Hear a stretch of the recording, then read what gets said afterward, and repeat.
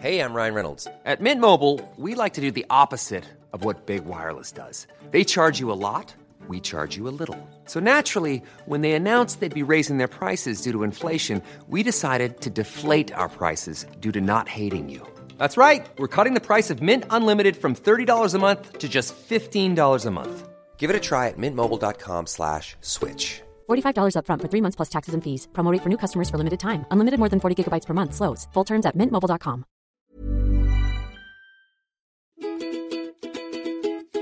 Hello and welcome to Just Make the Thing, a podcast for people who want to start a thing and keep on making it. My name is Claire Tonti and today I'm joined by Chanel Luchev for a special episode where we discuss all things A Star is Born.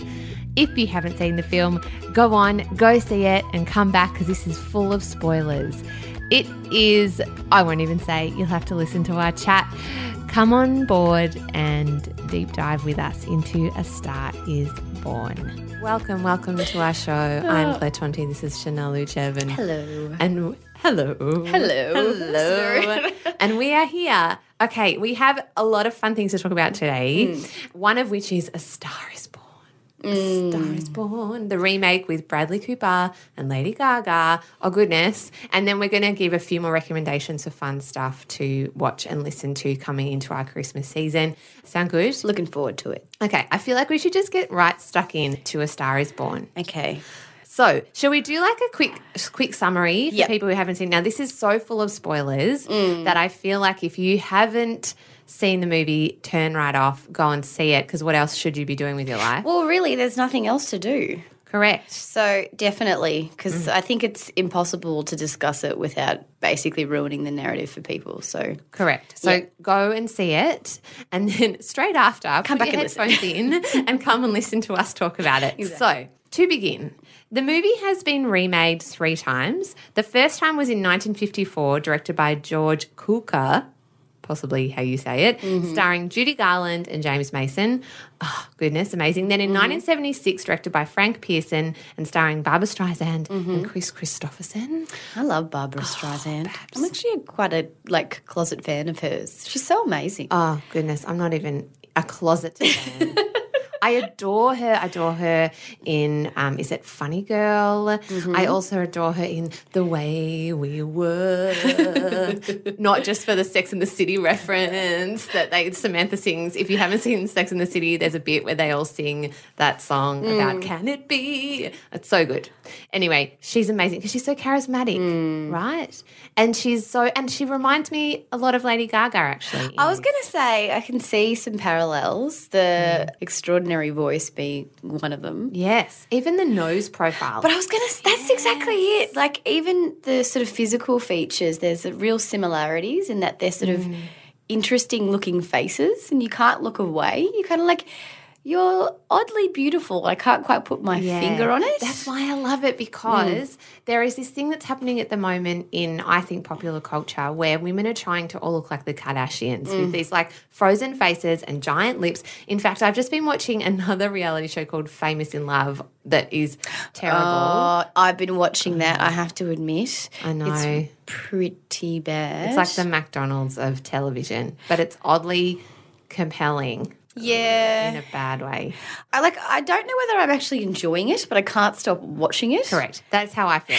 And one of the reasons I have an issue with it is because Paige Townsend, who is the lead character, has got fake lips. Such fake lips. And the second season, because embarrassingly I've watched the entire first season, now I'm on the second, they are so pumped up. And so her eyes and her whole face has had a lot of work done. Yeah. And it makes me sad because I think we're losing expressions of women and originality. And I mean, even Lady Gaga in this 2018 remake, which is the one that we're talking about that's just been released, she has had work done too, you can tell.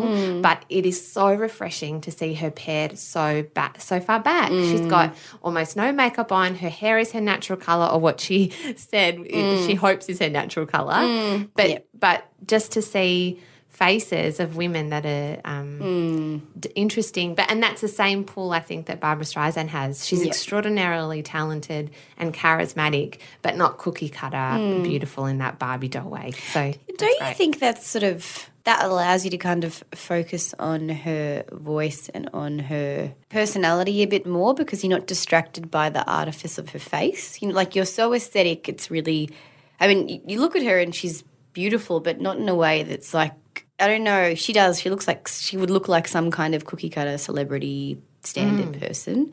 But so she just looks natural. And so when she talks and when she sings, you really listen and you really feel. Yeah. I felt a lot. Oh gosh, there are so many feelings. So many. Oh my God. So let's just do a very, very quick summary of what the plot is.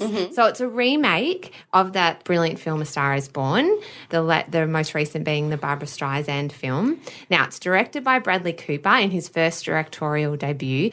So it begins with Bradley Cooper, who's sort of like that drunken rock star and he stumbles into a bar and happens to stumble on Lady Gaga's character who is singing her heart out to La Vie en Rose, which is one of my Edith Piaf's amazing songs, and she's incredible. Yeah. And he sort of falls in love with her, but it's a drag bar and she's sort of a singer that has never really made it because she's been told by the music industry that she's not beautiful enough to sing her own songs, and he kind of brings her out into the spotlight and she becomes even more famous than him to tragic consequences. Yeah. And their love story is kind of, you know, caught up in all of that. Yeah, yep. Did you know that before Bradley Cooper had his hands on it, it was going to be starring Beyonce? Really? Yeah. That's interesting. And actually Clint Eastwood was going to direct. Okay. Yeah, possibly with Eddie Murphy, maybe Robert Downey Jr. even. As the male lead? Yeah. Okay. As the male lead. Yeah, I know. I guess because he's sort of an older singer, right? Yeah. Bradley Cooper's character is like an older actor. Yeah. Yeah, and then Bradley Cooper was also approached to play the lead opposite Beyonce, and he turned it down because he felt he wasn't ready. But then his father died.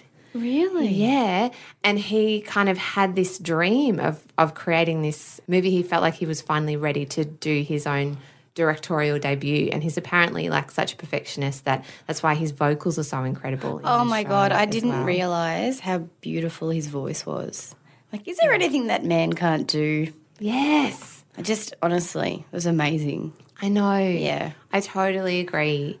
And so he, just spectacularly kind of really believed in this vision of this film and made it. And I think he saw Lady Gaga performing La Vie en Rose somewhere, and then he just asked to meet with her and went over to her house, and they like made pasta together, and then he cooked and played on the piano, and they just she just said his voice was so incredible that she just immediately was like, we should definitely work together. Yeah, and they sing so beautifully together, like harmonise so beautifully together as well. Yeah, I know. It's incredible. So what was your overall vibe? What did you feel like? Well, if I'm being totally honest, when I walked out of the cinema, I had been sobbing for about 20 minutes, and Goran had to console me, and I was like, that was the most depressing movie I've ever seen. I was like, why would anyone make something so terrible? And he's like, okay. Because we always do this thing after the movies where we'll walk out and he's like, so what did you think? And I was just like, it's horrible. And he's like, did you really think so? I'm like, no, it was brilliant, but it was terrible. Yeah, because it's so emotionally draining. Oh my because, God. I mean, this is a massive spoiler alert, but Bradley Cooper's character kills himself at the end of the show. Yeah. And the level of brokenness of his character and kind of the hope that you hope that he kind of gets out of it, but he doesn't, and you kind of that moment where you know that he's going to hang himself, and it's all linked back to when he was a child. Yeah. And then Lady Gaga's performance when she finds out, and then she's in the hallway just sobbing. God, I know. that is awful. I think I really believed their love story too. I did how too. earnest they both were, and for her in particular, how even though he had obviously had so many internal demons and issues, she was just unrelentingly forgiving and believed in him the whole time. Like there's a scene in the film after he basically just disgraces himself in public at an award ceremony and goes into rehabilitation, and they see each other for the first time, what I presume to be the first time after that episode, and he just breaks down in front of her and he's so apologetic and stuff.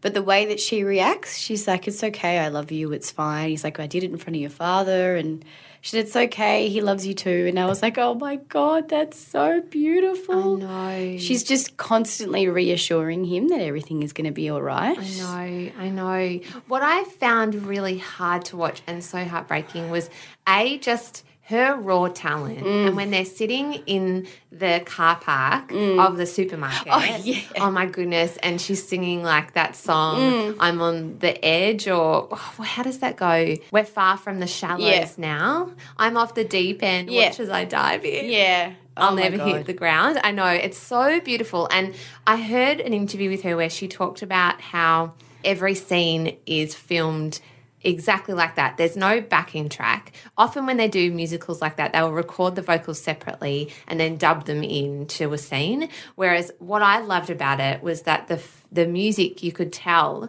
was done right there. So raw and real. And that kind of gut-wrenchingly honest performance from Lady Gaga and Bradley Cooper. He's so hard to look away. Yeah. And you can kind of see how broken he is from all of that celebrity culture and kind of being used by everybody, and how she is just so raw and talented and sort of reminds him about what music actually really means to him.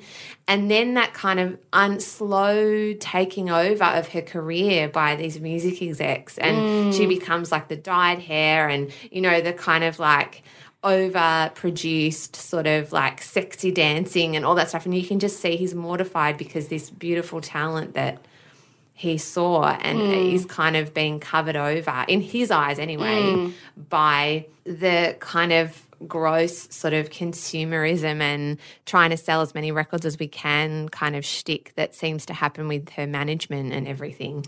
And I watched a couple of other music documentaries. One was the Lady Gaga one on Netflix, which I highly recommend. It's like a behind the scenes of one of her sort of tours, and also the Amy Winehouse documentary on Netflix, both of which really like go along these similar themes of how the music industry and these kind of people who just want to make money from these artists kind of take advantage of these people who feel so genuinely and are so talented in their own right. But to create music that is so beautifully crafted, you need to dig into a part of yourself that is so raw and honest, because that to me is why artists like Lady Gaga and Amy Winehouse became so famous, because any artist really, the only way you can really resonate with a song like Bradley Cooper was talking about in the film that will last forever, and like Barbra Streisand, is if you can tap into something that people can... It's deeper and you can relate to. Completely. And to do that, you have to find this kind of emotion inside of you and be raw. But then the juxtaposition of that with the music industry or Hollywood that just wants to make money and get bums on seats. So there's this sort of tussle about money versus craft that happens, and often artists end up addicts and, you know, quite broken. And you can see that too, because they discover this person who's clearly incredibly talented, and then all they try to do the entire time is change who they are fundamentally. You're great, but we need to... So in the film... her Lady Gaga's manager says to her, "You're great, but we need to change your hair colour. We're great, but you need to dress in a particular way."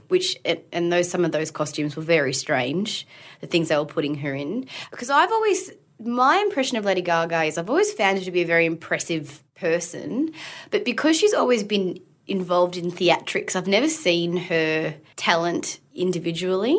So part of the advice she gets during the course of the movie almost parallels the earlier parts of her career, it seems. Yeah, she has to dress a certain way. She has to look a certain way. She has to learn to dance sexually because that's what people are into. The lyrics that she has to sing are vacuous and meaningless and feel kind of like incredibly empty and are so contradictory to the rawness of the stuff that she feels when she just writes things down and starts to sing them. And that's the only time, I mean, obviously that's the only time that I actually became emotional, when she was sort of singing something from somewhere deep within her.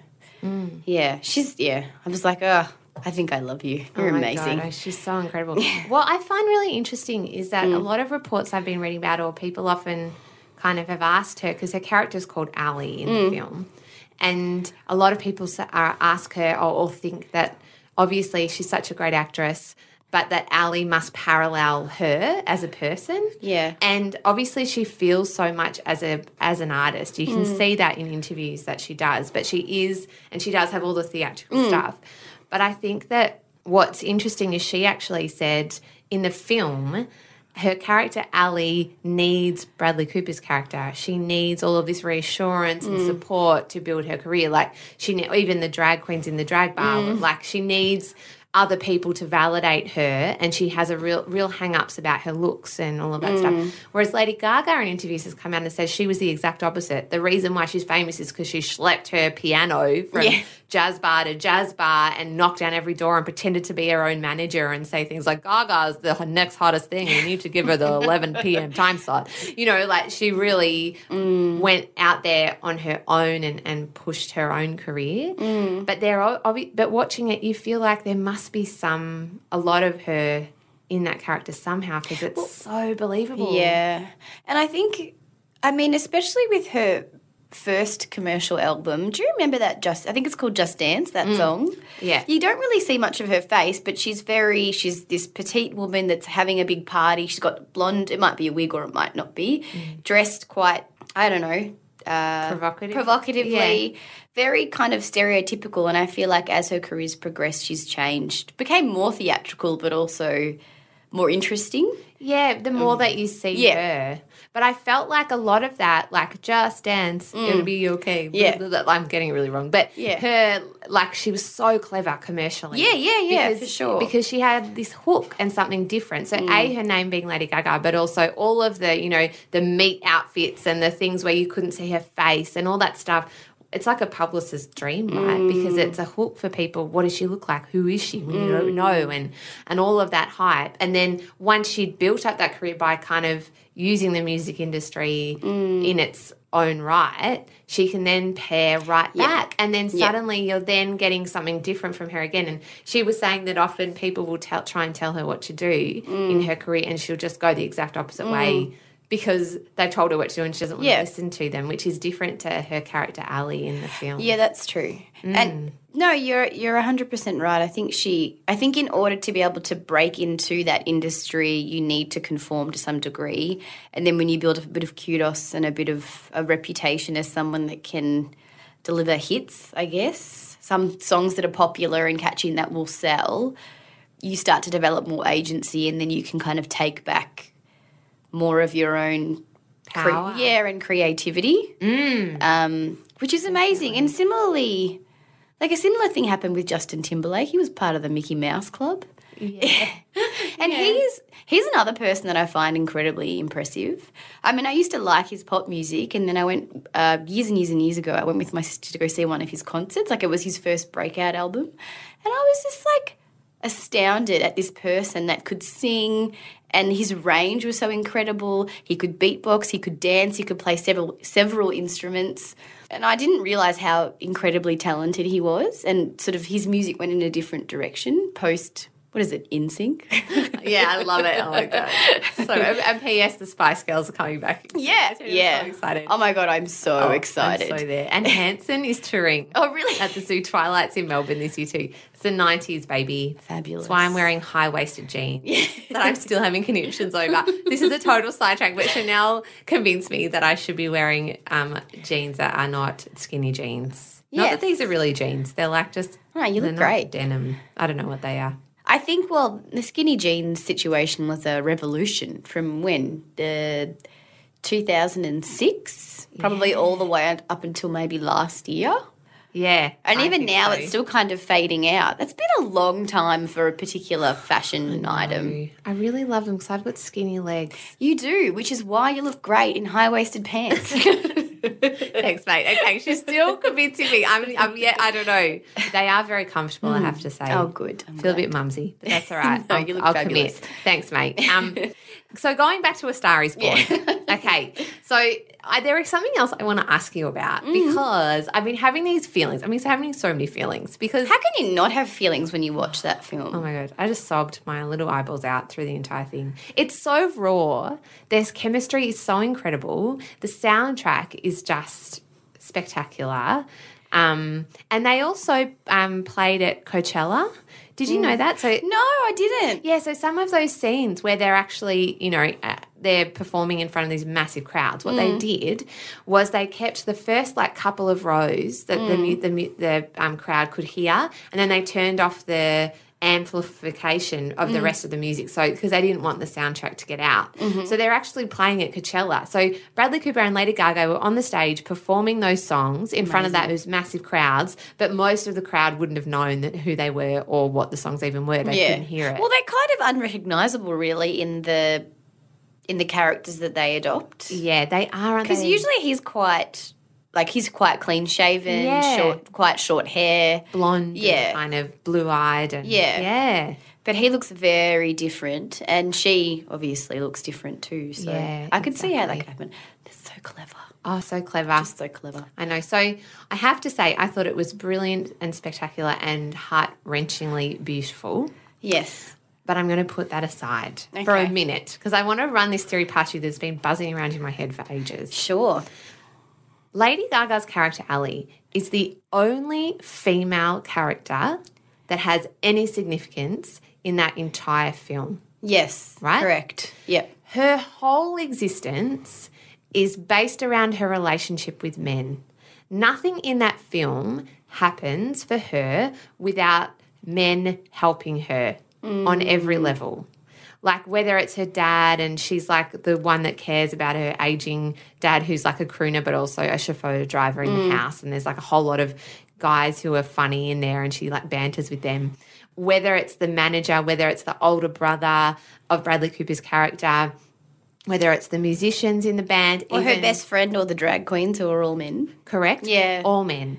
And I worry a little that it plays to that trope of a strong female lead or a strong character, a female character in a film can only be so if there aren't any other strong female characters around and no other attractive women. So she can shine, like that kind of idea. And I don't believe that that's the case. But the fact that it was written by men and directed by men means that it's still that age-old trope, that kind of perception of women needing men to raise them up and support them to be able to achieve.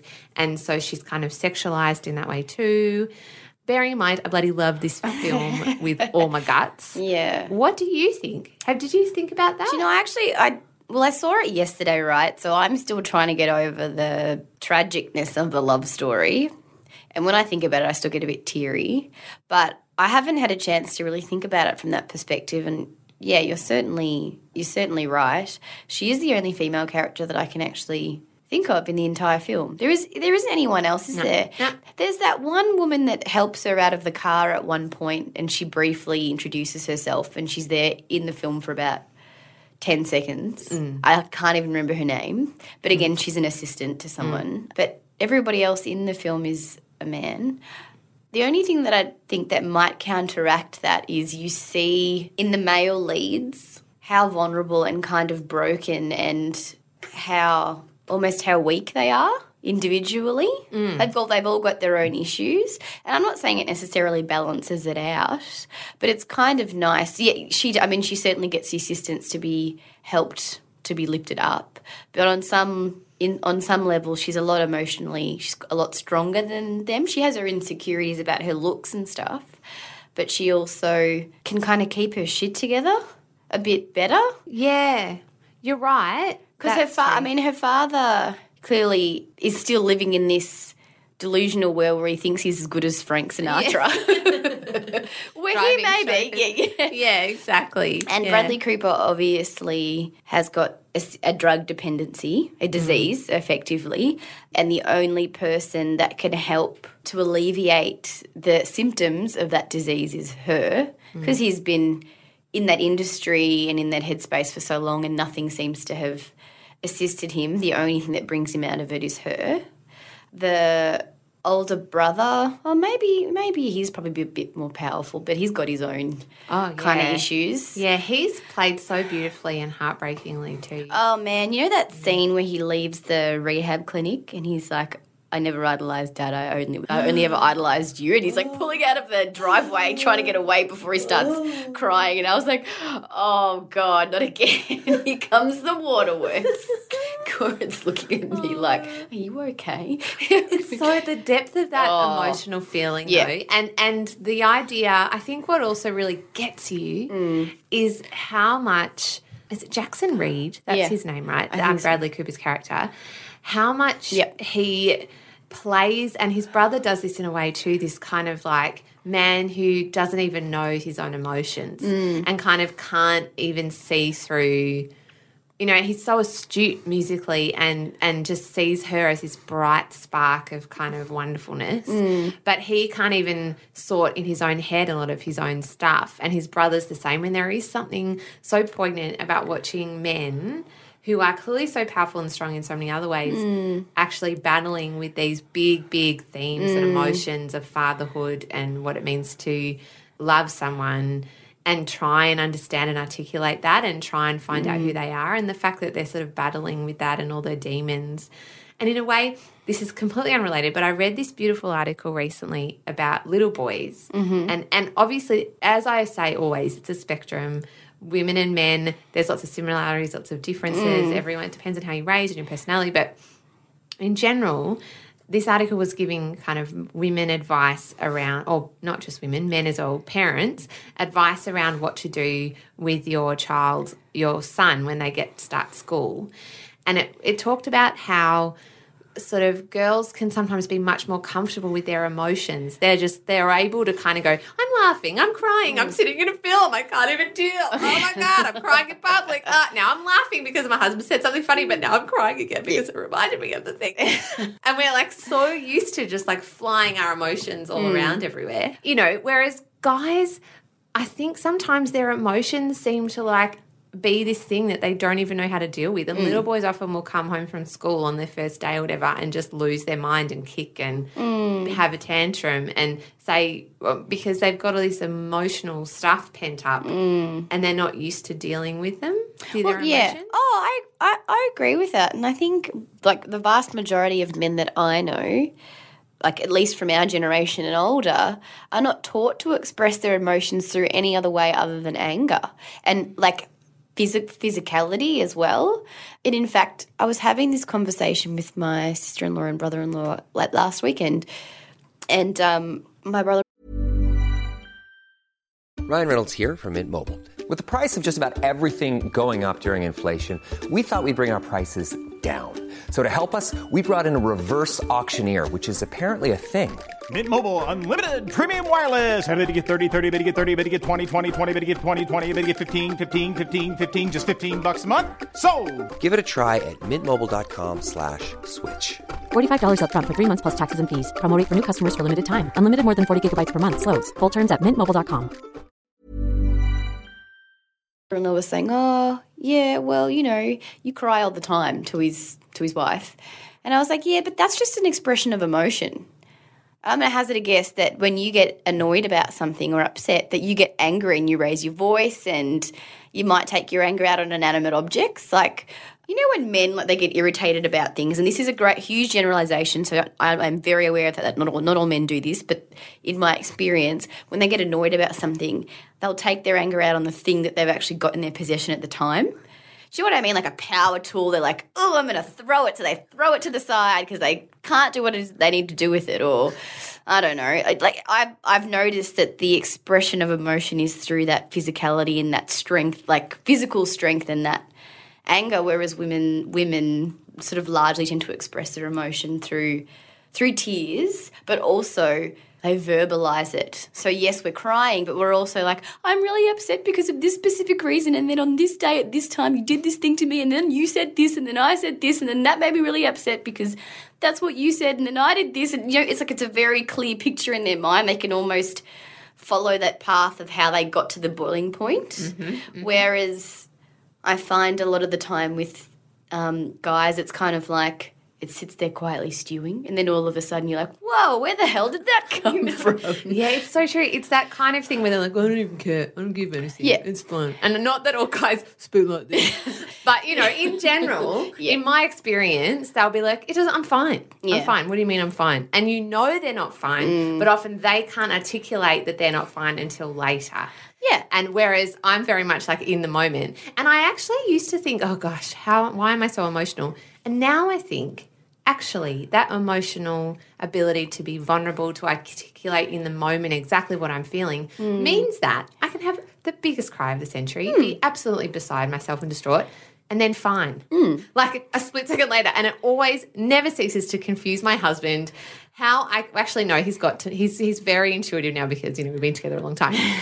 But how it is, I think often men must sometimes think, how is it that they can then just be like, what would you like for dinner? Like For the same reasons that you can like lose your temper and then you're like, I'm just going to go for a walk now. Yeah, exactly. Or like, literally be screaming and sobbing your heart out on the floor, and then within the same breath go, I feel like bolognese for dinner. And it's the same thing, and we can switch like that, but I think it's because we let off the pressure cooker, like the steam, we let it off. We don't let it sit there and fester until it explodes into a hurricane of throwing power tools. No, I agree. I think that is a gender conditioning thing, though, unfortunately. I think on some level maybe there is an element of nature, but I think a lot of it is also nurture. So interestingly, I was listening to a podcast yesterday with my husband. I think it was like a basketball-related one, and one of the audience members or listeners called up and asked the podcast interviewers a question, and they were saying, is it appropriate to cry in front of your kids? Because I've gone through a bad time in my life. My kids are this age. I was having I had a moment and I broke down in front of them. I don't know how it's affected them. Is it okay? And in my mind, I was like, fuck yes, it's okay. There's no shame in it. And then the two interviewers, who were both guys, had to sit there and they had a conversation about the appropriateness of crying in public or in crying in front of family members. And I was like, that seems very strange, but I don't know, maybe that's social conditioning or something like that. It is really interesting, actually. I do think there is something about how family deals with emotion. Yeah. And particularly the expectations for boys versus girls and the societal stuff. I totally agree. And I actually think I totally agree with you as well, that I think it's really important. And Glennon Doyle, who I follow on Instagram, who if you don't follow her, you should, because she's amazing, also says this too, that girls and boys, all human beings, need to see, and kids especially, need to see emotion. They need to see crying and anger and upset and shame and guilt and happiness and joy. And they need to see it modelled in a way where, yes, you're crying, but you pull yourself together, because they need eventually, that you can be fragile. And I do that in front of my son. I'll cry and I'll get upset and angry, and I'll tell him, Mummy's feeling sad now because, and I won't go into like the exact details that are quite adult themed, but I might just say something like, Mummy's feeling sad because she broke this thing, or because a dear friend of hers is going through a hard time, or I have even told him that Mummy's missing her dad because my dad passed away, and I will just tell him that. And now when he gets emotional, because part of being a toddler is that they have these big emotions, like anger, sadness, guilt, frustration. They have nowhere to put it. Yeah. And so I'm watching my son at the moment going through this kind of rages, and then he's fine again. So he's with someone with like a split personality.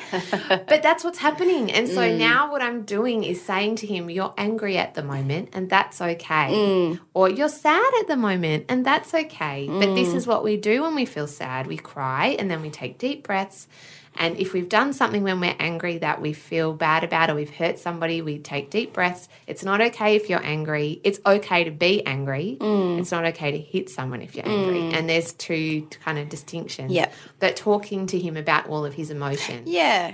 I think Yeah, is well, really that's the important. thing, identifying the emotion and finding a productive way to deal with it, like a non-destructive way to deal with it effectively. Yeah.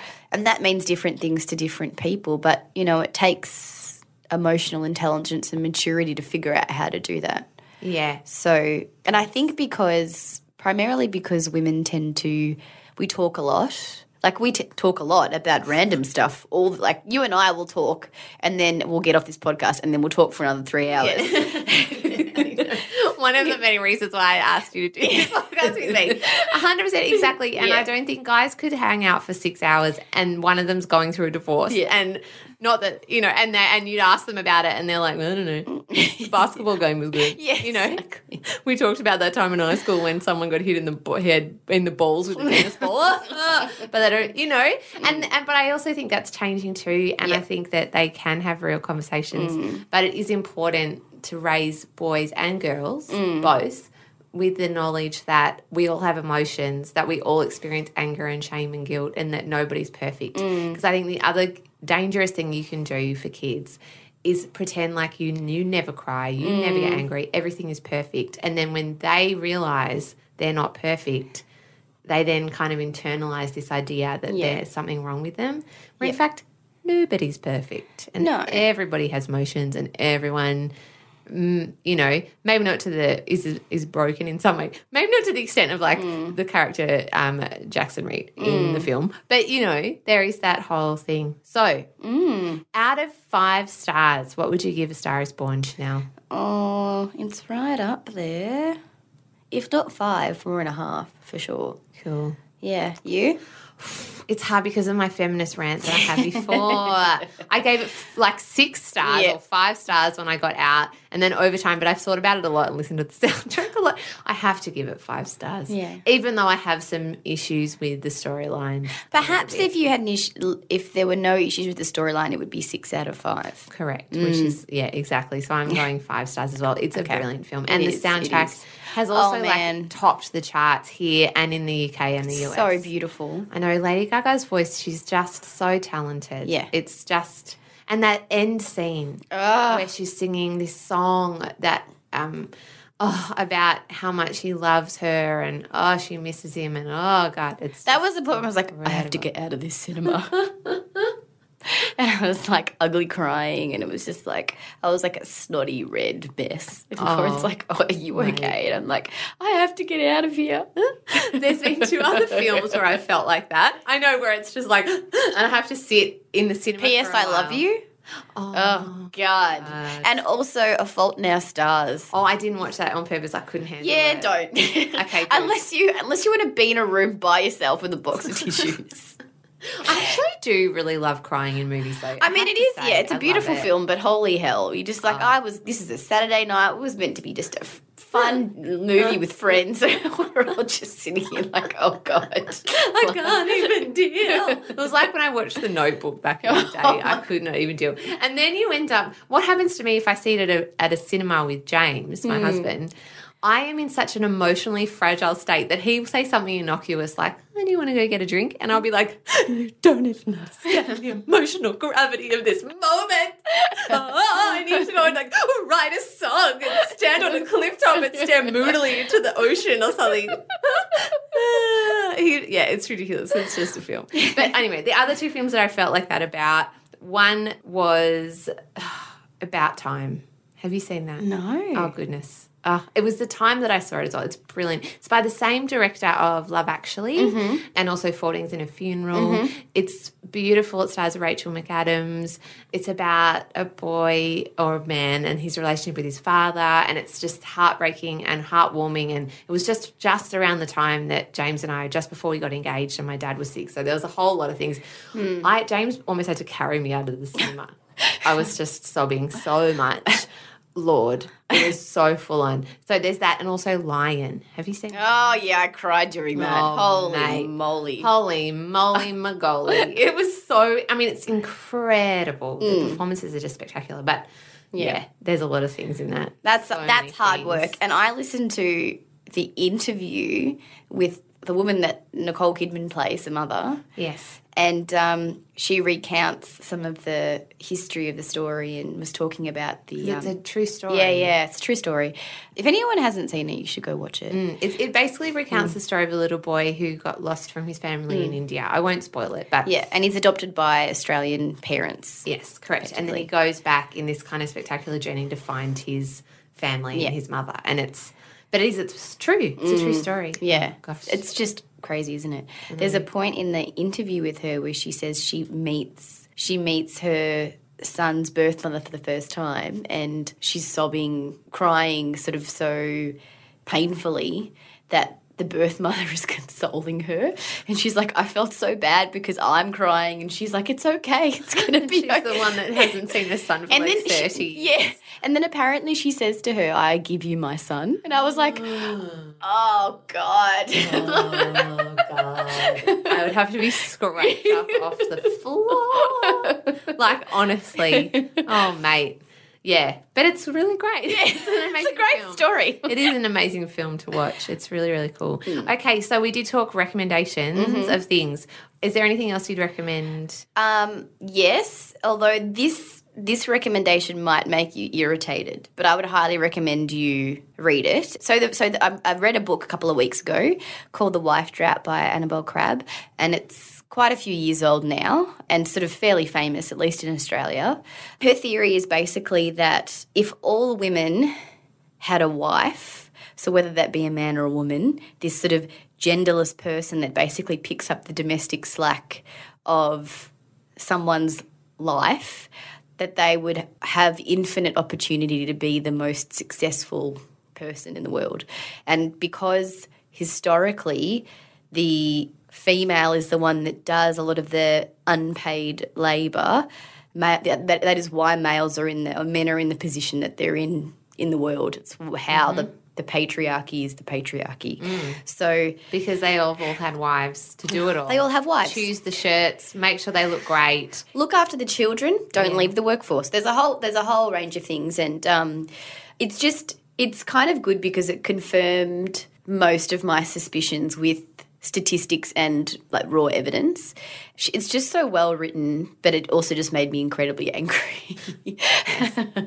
Yes. So the one thing, I mean, there's a lot of things about the book that are interesting in terms of facts and figures and things, but the one thing that stuck with me the whole time is the wealth pecking order of people. So basically, according to, I don't know whether it's the Australian Bureau of Statistics, but it's a sort of legitimate statistical organisation. The way that the pay order goes, at least in Australia, is women with children get paid the least, then women without children get paid second least, men without children get paid second best, and men with children get paid the best.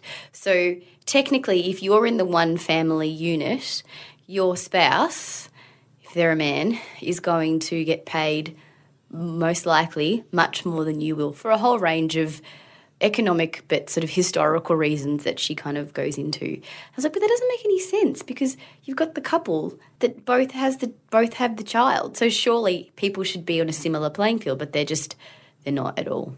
So I found that incredibly interesting and then also infuriating. And I read this book while I was on holidays. Like I was away for the weekend with my husband. So it was like so nice and romantic, but then I was also quietly seething. I was like, oh, it's so lovely. We're having such a nice time, but also I'm really angry at everything. And at you, husband man over there doing nothing, just enjoying your holiday. How dare you? How dare you perpetuate this situation? How dare you be born so lucky? I know, because I read this a while ago. I'm fairly certain I talked about it to you on the podcast. Like, I don't know. We've recorded like over 50 episodes, so it's amazing. How exciting! Yeah. But yeah, I totally agree. I felt like that when I read it. It's a brilliant piece of just research, right? So there's a lot. It backs up a lot of our suspicions, correct? And it also made me kind of realise how lucky I am to be in a position where James and I co-parent and it's completely 50-50, you know, because we both have work, and even then I do things where I feel guilty for him looking after our son. And I'm often like apologising and being like, oh gosh, I'm so sorry I have to go and do this thing. And he's like, Claire, you have to work. It's not like you're going off just to do, like today I'm so sorry you have to stay home and be with him so I can go and do this. And he's like, yeah, but you looked after him this morning so I could podcast. But it's being comfortable owning that, and it feels a little bit still like I'm doing the wrong thing. It's guilt. There's a lot of guilt. I mean, there is guilt, but there is societal pressure to conform to a particular stereotype. And you can't, as much as we are independent free thinkers and we're educated and all of those things, there are still these general sort of unspoken, well, sometimes they're spoken, sometimes they're screamed, expectations of what women's roles and men's roles should be. So the other interesting thing I recall is, so while it is expected that women will stay home and look after children, men are often chastised by their superiors, by their work, by their bosses, for making that choice. And they seem to have, there's less of an issue sort of telling them that they're not focused on their work, and if they want to get somewhere, they really need to put in the effort, and everyone has families, you just need to find a way to cope and that kind of thing. There's an interesting anecdote in there. I don't know whether this is a friend of hers or someone she knows, but she said there's a couple, they had a child. The woman stayed home for several years to raise her son, and when he got to primary school age, she was given an incredible career opportunity. So they decided as a couple that they would swap. And he would stay home and spend some of his son's formative years with him and be involved in, you know, the school runs and involved in the classroom and, you know, do some of the domestic stuff as well. And basically what happened when he tried to do that was, he was hit on by a lot of the mothers that came to the school. And he's like, you think it'd be nice, but it's actually a bit gross. But also a lot of them complained about him coming into the classroom and doing reading with the kids because the mothers had said, oh, it's making us feel a bit uncomfortable, which breaks my heart because he's just trying to be an involved parent, and that's wrong too. Do you know what I mean? Yeah, like completely. Being criticised and punished for wanting to be an involved, like a father involved in your child's life, that's not right. I don't think that's right either. The other flip side thing also happens because at my school when I was teaching, we would get dads come in and it was totally accepted and normal. Yeah. Except so they wouldn't get criticised. But what would happen was everyone would applaud them and they would get given treats and like the male teachers would get like women would like line up to be like, isn't he wonderful? Because he's photocopied one piece of worksheet. And yes, you know, I've worked with great male teachers, I've worked with terrible ones. Just because they have a penis doesn't mean that they're going to necessarily be good at a good teacher. Yeah. It's just different. And it is great for kids to have both. Well, the world is made up of men and women. So correct. And so they need to have both. But but I think the other side of it is they get congratulated. Like James still, to this day, if he's walking around with our son, people will congratulate him. Oh, you're babysitting. Oh, aren't you a good dad? Oh. No one says to me while I'm walking around with my pram at 8 o'clock in the morning or something, oh, well done, you're being such a good mother. Surely they can't say babysitting when it's your own child. No, they do a lot. I actually, today in a text message, I nearly wrote to you, I just have to figure out what's going on with our son because James will need to babysit. I wrote that sentence and I deleted it. I had to delete it and no, it's not babysitting because it's his own child. But there is even my own unconscious biases around it. And he's such a great parent. He's often better than me. So, you know. I know what you mean. But it is often that time. It's literally often what happens is women have babies and then they will stay at home to raise them at the very beginning, particularly if they're breastfeeding and all that stuff. Makes total sense. But they automatically start off spending more time in that role, so they get better at it faster. If a man goes back to work, he's not there. Yeah. I had no idea what to do with a baby when I got one. I would hold it up. What do I do with it? James is exactly the same. We had no idea. But the only difference was, A, that I'd had some maternity leave where I could sit around and, organise stuff, read some baby books. But B, I just was there. I had to be there doing it. And so I think if men can be given opportunities in their workplaces to learn how to do it, and normalizing it. I mean, exactly. Well, actually, it's interesting you talk about sort of not really knowing what to do. Interestingly, when women do go back into the workforce, the book notes that the amount of housework you do is directly, I can't think of the word. Index? Right. Yeah, by the amount of hours you work. Yeah, so the more you earn, for women in particular, the more women earn, the more successful they are, the more housework they feel they need to do to compensate for the fact that they're not at home doing the domestic labour. And I was like, that doesn't make any sense either. There's all these things like, that doesn't make any sense. That doesn't make any sense. But it's something around guilt. Yeah. It's around trying to alleviate the guilt that they feel for not being there for certain things. I think, it's such an interesting topic. We could go on and on about this for ages because it is. I do think it's shifting. But in her book, she talks the research she looked at then, it wasn't shifting that far. And it wasn't that long ago because she talks about statistics in 2010. So, I mean, yes, it's 2018, but that's not that long ago, not really. No, and I mean, this is only anecdotal, but where I live, we work from home, so we're both home all the time. We've already talked about this. During the day, I will go to the park with my son, and it's women and babies for days, mostly, all week. And then on the weekends, on Saturdays, James calls it Dad Day because there's suddenly all they the all dads, appear, and they're all traipsing around the suburb with their prams, and so that's that kind of stereotype. And I'm not saying that is the case, and it's certainly not the case in my family. But it's something that I hope is changing, but it is more slowly than it's changing probably. I don't know. It could be faster. Yeah. But anyway, we recommend The Wife Drought by Annabelle Crabb. Yeah, read it. It's really good. The other thing I would recommend, as I have before, is the Guilty Feminist podcast with Deborah Francis White. It's excellent. Oh, it's so funny and so clever and so great and deals with a lot of these themes, but in a way that isn't like beat you around the head with feminism because it's all about the kind of assumptions and hypocrisies that undermine your feminist ideals. So it's very funny and great. And their live shows are really brilliant. They're so diverse. She has a mix of stand-up and comedians and chatting. And, so I've been listening to that a lot recently, which brings me to our live show, Chanel. Oh, yes!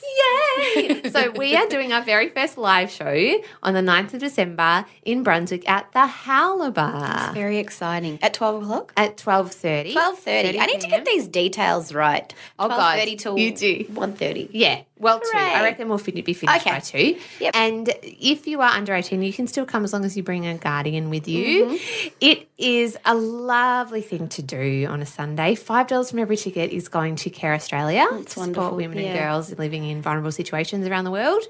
And as well as that, we also have James Clement, who is my husband man, coming along too. We're going to interview him and talk about the things that he makes. And then also Jess Perkins, wonderful comedian. Wonderful. Who's also on Triple J, and Dave Warnicky, who is also a comedian. He works for The Project. But both of them are on our Planet Broadcasting podcast. Do go on. They're so very funny. Excellent. I'm so excited. It's going to be great. That'll be so fun. And also, excitingly, the Women's Melbourne Network are also going to be there too. So they're going to be helping us partner the event, and they've got some merchandise and a few things too, because they've got a really cool Facebook group. So if there are women living in Melbourne like we do, it's great to just meet other women who are into stuff that we're into. Yeah, it's cool. So that's fun. And tickets are available from Mosh Tix. So please come if you're free, and then if you're free after, come and say hello to us. Yay! We're going to be in the bar afterwards. Howler has this really cool beer garden, so we're going to sit and enjoy some Christmas beverages. And then Claire and I will talk your ear off some more if you hadn't had enough. Yeah, exactly. Or we might be crying into our boots or something, as I said in a previous episode. But we're doing it. We're scaring ourselves and jumping in. And that's all you can do, right? Correct. So if it's just me and you and our guests and our 2 other podcast listeners, there's more of you than that, but we will love to see you all there. So, yeah, tickets are in the show notes below and also on our website, planetbroadcasting.com. Well done. Yes. Oh, and there's a promo code, podcastdog, for a discount for listeners of the show. Just for you. So come along to Brunswick Howler on the 9th of December. We'd love to see you there. At 12:30. At 12:30, and go watch A Star is Born. It's brilliant. Yes, amazing. Oh, so good. Okay, bye. Bye. You've been listening to a podcast called Just Make the Thing with me, Claire Tonti, and Chanel Luchev. For more podcasts just like this one, head on over to the Planet Broadcasting Network. If you'd like to email us, you can go to justmakethethingpod@gmail.com for questions or comments, or if you'd like to advertise with us as well. You can find me on Instagram, because that's where I like to be, at Claire Tonti, or on Twitter at Mrs. Sunday Movies. And you can follow the show at Make the Thing. And Chanel is at Ben Yoga Melbourne on Instagram. Thank you so much, Rob Collings, for editing this show as always. And please do us a favour. Subscribe in iTunes, leave a rating and a review. It makes so much difference to us, I promise. And we'd love to see you if you're around in Melbourne at our live show on December 9th. Have we talked about it enough already? I think we have. Okay, have a great week. Go watch A Star is Born if you haven't already. It's brilliant, especially if you need some inspiration. I always think if you're stuck in a creative venture, just as an excuse, maybe it's an excuse to just watch lots of great stuff, but going and watching and listening and reading stuff just gives you so many ideas for where you could take something. So A Star is Born is definitely one of those things, and the soundtrack is just incredible. Right, that's it from me. Have a great week. Stay making things out there, and talk to you soon. Bye.